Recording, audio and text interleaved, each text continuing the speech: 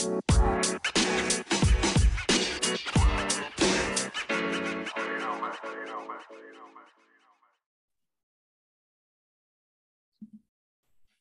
everyone, this is David from the Principal's Desk. Thanks for joining us for another Principal's Desk podcast. I am joined today by Kurtis Hewson, and I am so excited here to talk about his journey, to get all of you to hear about his journey. Kurtis is the lead leader and co-founder of Jigsaw Learning. He's done professional development around the whole notion of collaborative structures in schools now for many, many years here, but just really excited to hear about, Kurtis, your journey and just your work in that collaborative space here. So thanks for joining the podcast today. Yeah, thanks, David. It's great to be here and glad that you're feeling better. I had a chance to listen to your first ever podcast, and you had said off the start of, okay, I've drugged myself into this. Thank goodness it's online, and fighting a little bit. So I'm glad you're feeling and sounding better, my friend. Yeah, it's I got what everyone else has, it seems like, and I couldn't talk for a couple of days, and I had that first one scheduled. I didn't want to cancel, and it was a tough go for me. But educators, we work sick. That's something normal. That we always do. I remember being in the classroom and just like I'm popping, a Tylenol just to get through the day. Because you take a day off, it turns into 2 days of extra work for you when you're a teacher. That's right. So, we do what we do, but thank you. But you know what? The cool thing about this is I can now say that the Principal's Desk podcast has now gone international because you are from Canada and, in between Calgary and Edmonton. And so the Principal's Desk now is an international podcast. I'm super excited about that. So I can say that, and I'll be posting that just everywhere because it's exciting to me. But why don't you give our listeners just a little bit of background on yourself? How did you get here to Jigsaw Learning, and what got you into this collaborative space world? Well, yeah, absolutely, David. And as I was sharing with you the other day when we had a chance to connect, it's been a little bit of an unplanned and organic journey to get to this point, as most times it is. This is 26th year in education, and I moved into an administrative role quite early in my career. I'd only been teaching about a year and a half before an opportunity came up. I got somewhat selected or mildly pushed into a opportunity to move into an assistant principalship. It was in a school where they were trying to train an emerging leader crew within the school division. So came into the administrative role and spent about a dozen years in administration. Wait a minute. A year and a half? Yeah. I was a teacher for 5 years before I kind of got pushed as well here. Yeah. That is the fastest transition from teacher to, administrator I have ever heard. And what's funny is that, there's a lot of literature out there and people talking like, need more time in the classroom, in order to be a great administrator. And it's very individualized to me. And so, look at yourself. You just said, you went from that transition, you spent a dozen years or so, in school leadership and now doing the work that you do. So, it has to do more about the person, and just the work that we do rather than, I think, time limits. I think we do the same thing with kids too. Yeah, absolutely. These time structures for kids that don't really make sense. But I just had to note that a year and a half is incredible, but go on. I interrupted you. Go on. Well, it was a really steep learning curve moving into that. And it was readily apparent right off the bat that you couldn't lean on, traditional power hierarchies in regards to administration. The experience differential was very unbalanced. So you had to find a way to really work with people. And so that whole notion of collaborative leadership came really natural, because I believe in it firmly, that the power of the room is greater than any one individual, but it was a learned necessity at the start, because you were working with teachers within schools that had significantly more experience. My second principalship that I walked into, where this collaborative response work really took hold, I was the second youngest person in the building. So again, you recognize that you have, in that case, centuries of teaching experience around you, and how do you leverage that effectively is so important. And I firmly believe the way you do that is through really clear structures and processes, so that you maximize that experience around you. So from those administrative roles, had an opportunity to work within university and working with pre-service teachers, which was amazing. And approximately 6 years ago, took this leap from work that we were doing in our previous school that I assume we'll talk about a little bit here in a bit, where people became interested in what was happening and could you explain it to others. So while I was at the university, the role allowed a certain amount of freedom in being able to engage with schools or district authorities around the work that we had really started in my school previously. And approximately 5 or 6 years ago, it just became overwhelming. I couldn't keep up with the amount of demand for this collaborative response work, and set out, my wife and I, in our organization, Jigsaw Learning, to just work full-time with schools and districts here within our own province to begin with, of Alberta, Canada, and then branching out across our country, across the US, Iceland, Australia. And yeah, I get to do this full-time now. It's amazing. Fantastic. But well, congratulations. Really No, that sounds great. And it's funny, we've had similar paths where I was the principal of a school where I had some very veteran teachers, amazing teachers, veteran teachers, same thing, who asked me how old I was. And when I told them, they said, "Oh, my son's your age. You guys could be friends." And I was like, thank you. It was funny because I was like, okay. And it took a while to earn their trust, because I got to look at from their perspectives. I'll go like, who's this young kid walking in who thinks they're, they have something to say? And there's something to be said for that. My mom was a teacher for 34 years. And my mom and I would get into disagreements, if you will, just about education in general. And then I could tell, like, in the back of her mind, she's going, he doesn't know what he's talking about. I raised him. I changed his diapers. You can fake it with a lot of people, but telling me. You can't fake it with your mother, really. And fake it with your mom. And, similar backgrounds. And I also got more, into that whole collaborative teams work that you're now doing full time here. So I want to hear more about this, because I think that yourself and Jigsaw Learning has kind of an interesting take on how to make schools just run better, run smoother, be more productive here. And so one of the things that I wanted to kind of get your take on here is this notion of layering team meetings. And a lot of times we talk about, we have our grade level team meeting and we have our department meeting, and they're very almost like independent of everyone else here. But tell me, like, what when you talk about like layering these team meetings, what does that mean to you? How can that benefit schools? So when we had first started this work, again, it was with the notion that how do we support all students, not just most, which was what was happening within the school. And again, not to discredit any of the amazing professionals. Like, we had great teachers and great staff within the building, but structurally, we were not set up to ensure success for all. We all said we wanted success for all kids, but we weren't structured to be able to do that really well. And so we began this work of what we came to refer to as a collaborative team meeting. And I'll talk about that in a little bit.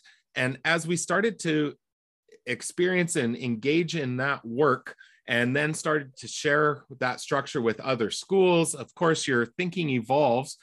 And then a number of years as we move forward within the work, we would see schools that were replicating the structures with really strong fidelity, but not having the same success. And we were trying to think, well, what's going on? Why isn't this collaborative team meeting having the same success in their school that it was having within ours?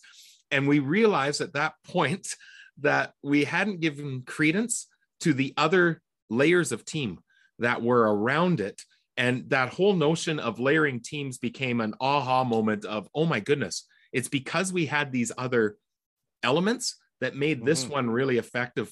So when we think about the layering of teams, we now have come to understand that essentially, I would argue every school needs 4 layers.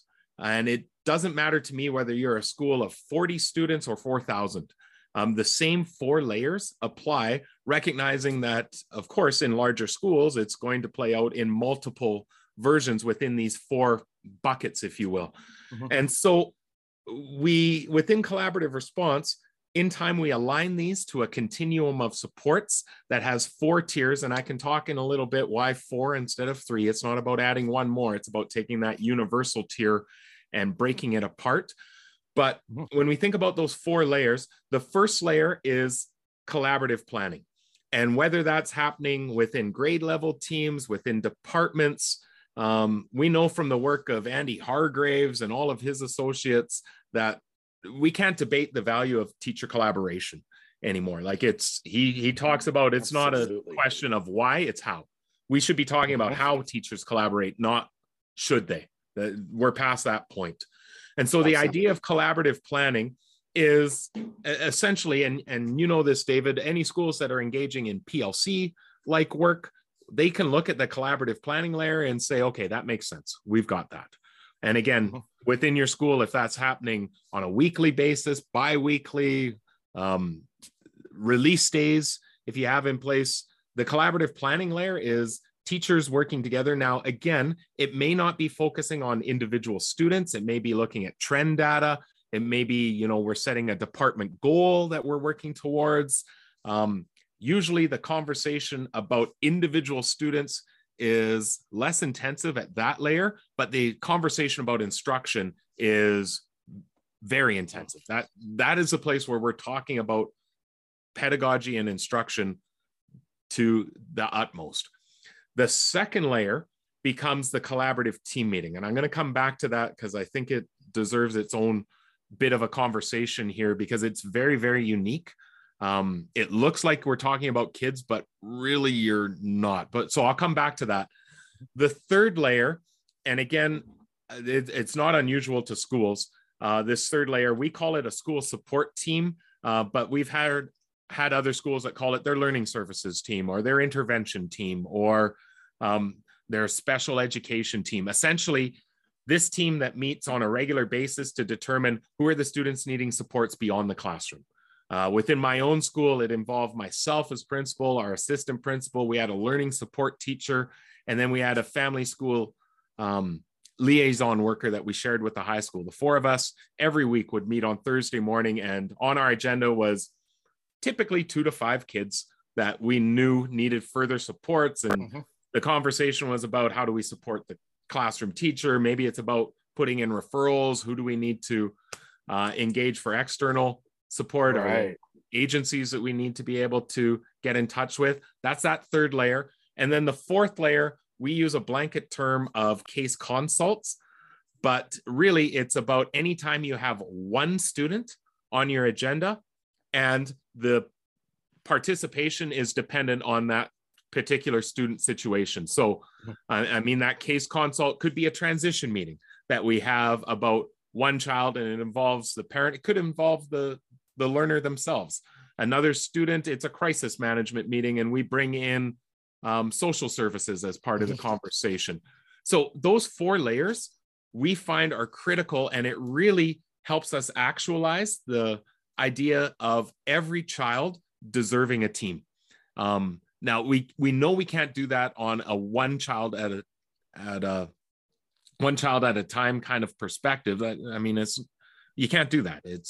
You have a school of, I don't care if you have 50 or 4,000, you can't build a team for every child, but through this layering of teams, you can ensure that you are building up so that no one person is responsible for the success of any individual. It's a full team approach. Yeah, no, it sounds, a lot of what you're saying actually sounds very similar to the work I know that I engaged in when I was a principal, but not to the alignments that you are speaking to. And I think that's really where the magic happens. Because your level 3 tier, it sounds like we call them care team meetings. And so we had about 4 or 5 kids every week. I used to get together with my resource teacher, my speech pathologist, I had a resource aide, and kind of anyone else I could pull in for a lunch meeting, I would grab. And we had about 4 or 5. But like, as I look back on it, the connecting it to, say, the tier below, the tier above it really wasn't there. It was much more almost like triage than anything else. Like, and we never got to where, I guess the level that you're explaining, which sounds a lot more succinct, a lot more solutions focused, kind of going from that macro to the micro. Like I said, not all kids need, a specific like team around each child. That's also not feasible. But every kid is going to benefit from the structure, because again, when you're talking about tier 1, you're talking about instruction. And that's where most of your kids are going to fall. It's like, let's give them the best first instruction so that the vast majority of them will be successful. Then we need to go down and start filtering and targeting kids that need something else, and then bringing the right people around them too. But focusing on those solutions, having an action plan behind it, I think is super important. It sounds like that's exactly what you're working with. What kind of data do you use? How do you identify students that might need more supports? What does that look like? Yeah, absolutely. So I think it's interesting what you were saying there, David, around, the triaging and additional supports. And again, we didn't recognize it at the time until we've had a chance to reflect back. But us introducing that second layer of team, that collaborative team meeting, was really a result of feeling overwhelmed at that school support team level. There were so many kids that were being referred to that, even within a small school. And I don't believe it was to the fault of any teacher, because it was just the way we were structured. But it sometimes felt like teachers saying, I've done everything. And in a lot of cases, they were justified in saying that. But then they would say, somebody else now needs to take. And we needed a mechanism to help build everybody's capacity just a little bit deeper. So to answer your question around the data, the data in time, and again, as we were working through, sometimes you don't always see it at the time, but we knew that we needed some consistent data sets that we could have across the school, because at the time, every teacher was doing their own thing. And again, overall strong practices, but we had no real measuring stick to say who should we be talking about. And so we come into these collaborative team meetings, and I want to come back and describe those in a little bit. And you'd have a teacher say, I don't have anyone. No one is really a concern right now. And as an administrator, you would know that's not the case. I know we hadn't built yet that level of vulnerability that a person could say, I'm struggling with this and I don't know what to do. And that's not only safe, but expected within that meeting. Or you'd have somebody else say, I've got 25 students on my class list, and here's 20 that need additional. So bringing in universal screens within the school really helped that, to be able to say, well, actually the data is saying we need to focus on this group or this particular student. So I've become a big proponent of, don't ask the question yet of what screens should we be using. We should be backing up one level and saying, well, what's the priority that you're trying to impact within your school? So when you say we've got a strong focus around literacy, okay, well then do you have a literacy screen that you can use across the school that just indicates who should we likely be paying attention to? Over COVID, we had a lot of schools that said, our focus right now, our priority is wellness, student wellness. Well, okay, what are you utilizing as a screener for wellness? And again, sometimes there's commercially produced screeners that we can be utilizing. And I know there's a lot of great tools that we can access, but sometimes it's even the homegrown. We saw a lot of schools that created wellness screens that were just, here's some dimensions that we're looking for, and we're just going to use a simple 1, 2, 3 rating scale on where we think kids are at. We saw a lot of kids, or a lot of schools, when it moved to totally online work, where they said right now our priority is just getting kids connected to their teacher and getting online. Okay, well, then a screen that we need to utilize is Wi-Fi access. Simple Absolutely. ideas. But yeah, just real quick, I Yeah. found that it's something you just said I really agree with, because I've seen it in my own schools, and then I see it in schools that I work with, is printing your own screens. Yeah. I mean, yes, it's easy. You can grab and pay, and grab someone else's, but I have found that 100% of the time when that is created internally, and while yes, there is work associated with that, the buy-in from the staff and your community is 1,000 times higher, because you're asking the questions you want to ask, and you created the language around the questions too, and that is so vital, because that buy-in, you have to have teachers and staff members and parents really feel like this screen's important. It's going to give us a lot of information. We're going to use that data. Sometimes when we just buy something from a company, it doesn't have that same type of impact. And so I just wanted to say that, mention that too. Well, and I think too, I'm a big proponent and work a ton with schools around capturing that information or collecting it through a screen, whether that's happening, once, twice, 3 times a year, however that sets up in your schedule. Collecting it's just one, but how you organize that data matters. Oh, yeah. And I've become a huge proponent around the idea of color coding that data and using just simple metrics of something as simple as red, yellow, green, like that old traffic light type of idea, where we can take that data and say, who's not yet meeting expectations? Okay, let's color code that red. Who's approaching? Let's color code that yellow. And then who's meeting green. And then I've worked with a number of schools where we even say, okay, well, who's exceeding based on that? Let's make them blue, because we want to have an enrichment part of the conversation. But then that color coding becomes so critical in that second layer of team, the collaborative team meeting, because instead of saying, David, who's a student you want to talk about, we instead say, David, who's a student that the data says is yellow, a student who's close. Let's utilize that to start a conversation. And when you say, but I want to talk about Kurtis, there's extreme challenges that we're experiencing. Well, the data is indicating he's red. That's actually a conversation already happening in one of our more intensive layers of team. We're already talking about Kurtis at our school support team, or we have case consults in relation to Kurtis. Let's not bring him up in this collaborative team meeting conversation, that second layer. And so again, the data, and I'm so glad that you asked to bring that forth.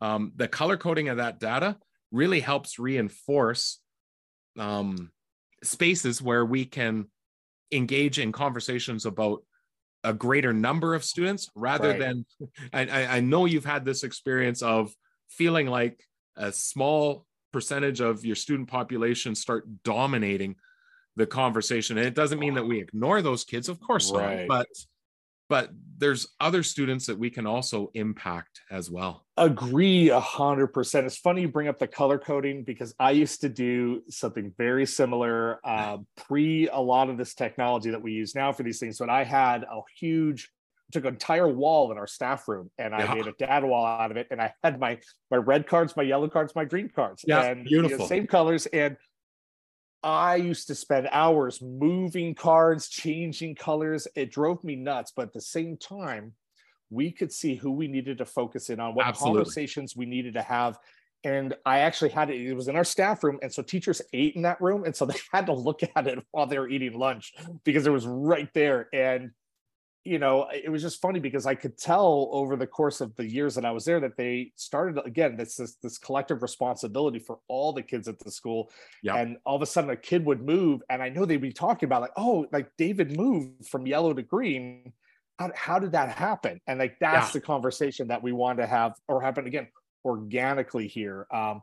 But it's really, really funny. That data is so important. Tell us about these collaborative teams, this tier 2, because I think that is like the special sauce, that kind of the glue that connects everything else here. So I'm really interested in learning more about that tier right there. It is. And, when, again, as I had shared with you previously, happened organically that schools started to ask about what we were doing, and we never had an intention of sharing it beyond what it was that we were trying to create. But as you share it with schools, they go, oh my goodness, this could really impact what we're doing. And it just kind of took on a life of its own. We needed to give it language and referred to it as our collaborative response. But a key component of it was the collaborative team meeting. That was really different. And as I said, in time, we reflected on and went, okay, well, that collaborative team meeting is actually more powerful when you consider the other layers. But the team meeting itself, what we were finding is we had grade level teams that were meeting on a weekly basis using some very consistent PLC-like structures. And we, over time, had tightened that up. But sometimes we were finding that level of team, that grade level team, wasn't necessarily paying attention to individual students. And that's not at the fault of the teachers. It was the way we were structured. They were creating goals and looking at overall data. But then we would have students that would surface to our school support team, and we go, oh man, if teacher A would only be doing this, or boy, if this person had this particular set of skills or resources that the person across the hall is utilizing, I don't think this kid would have reached this level of need. And so we needed to create a space where we could actually focus on individual students. And so essentially what we built was every fourth week of our cycle of collaborative planning. And we say to now schools, every 3 to 5 weeks is when you should be looking at this collaborative team meeting, where you're going to come together with students that you're going to be talking about. But we've learned over time that the process that you use is really important. So we now have that schools utilize a pre-meeting organizer where come ready with a student you want to celebrate and a student of concern and one that you want to challenge or enrich. And in time, we start to link that to the data. So essentially we can say, come ready with a student to celebrate, a student who the data says is yellow, a student who the data says is green or blue. And then are there any additional students that are red that we need to refer up to our next layer of team? But when we come into that collaborative team meeting, then it's a very tight and focused process. So as a principal, I would often facilitate those conversations, and we'd start off with saying, who should we celebrate? And initially, the thought was you start with celebrations just because it starts on a positive note. But I've learned over time that it's exactly what you said. The celebrations become the point where we can say, I'd like to celebrate this student who's had this success. And then we want to ask, so what did we do that led to that success? Yeah. Like that's that building of collective efficacy and people being able to articulate what are the practices I've put in place that are making an impact. Others in the room hearing that becomes beneficial. But again, just reinforcing what we're doing makes an impact. So we take about the first 10 minutes of that team meeting to really focus in on that.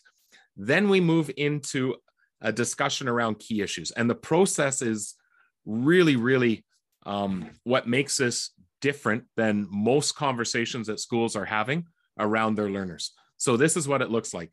I say, I've brought Micah, and my key issue is lacking background knowledge in regards to specific vocabulary terms that we're experiencing in the classroom.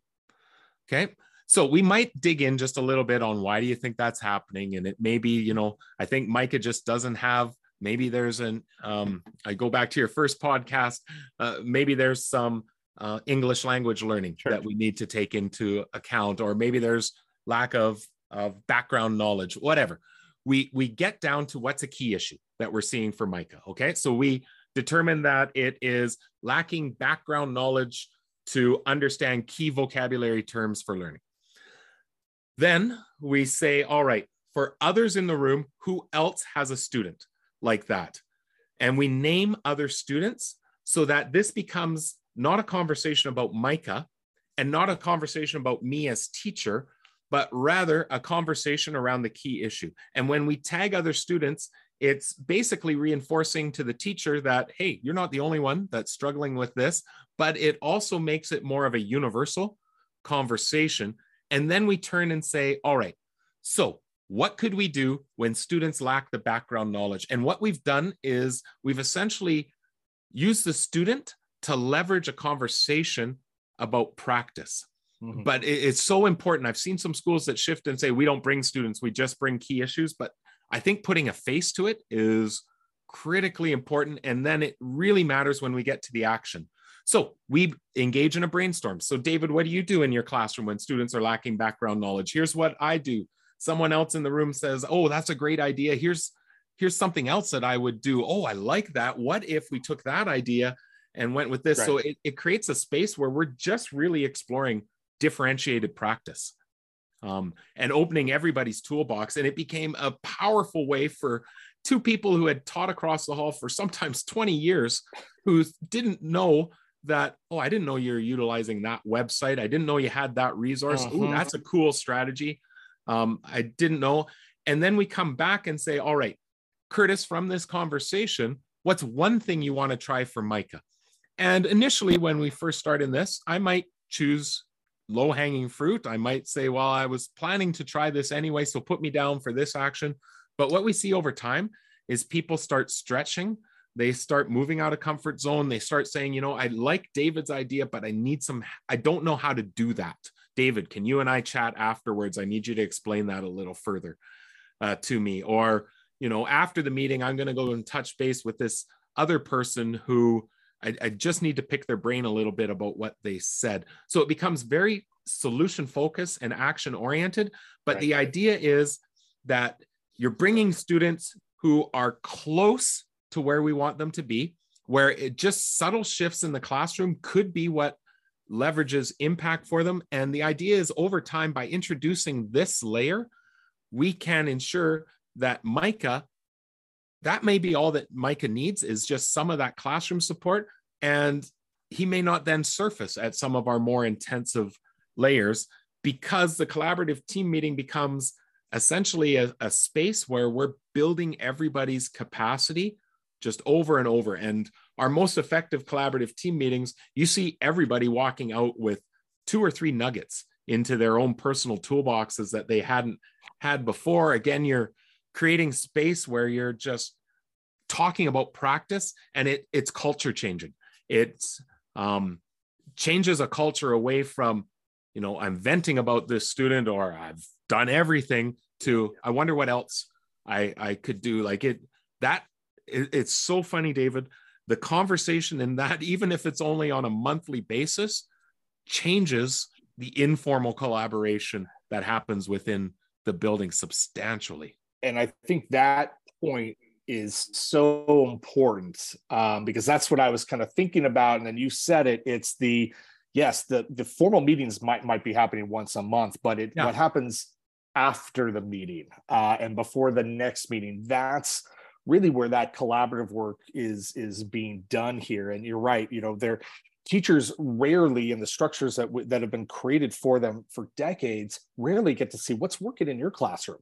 Yeah. And it might be literally 10 feet across the hall, but just because of how schedules work, we never get that opportunity to see what's working there. Because I would bring up all the time, and I saw this in our data, where a student would be getting, say, an A in one class and then be getting a D in another class. Yeah. And that's a red flag, because there are times when kids just are not super strong at certain subjects, whatever it is, but we really don't see that type of spread within grades all that much here. And so it's like, well, what's working with you that's not working over here? And let's have that conversation. And something that I say all the time, let's be clinical, not critical.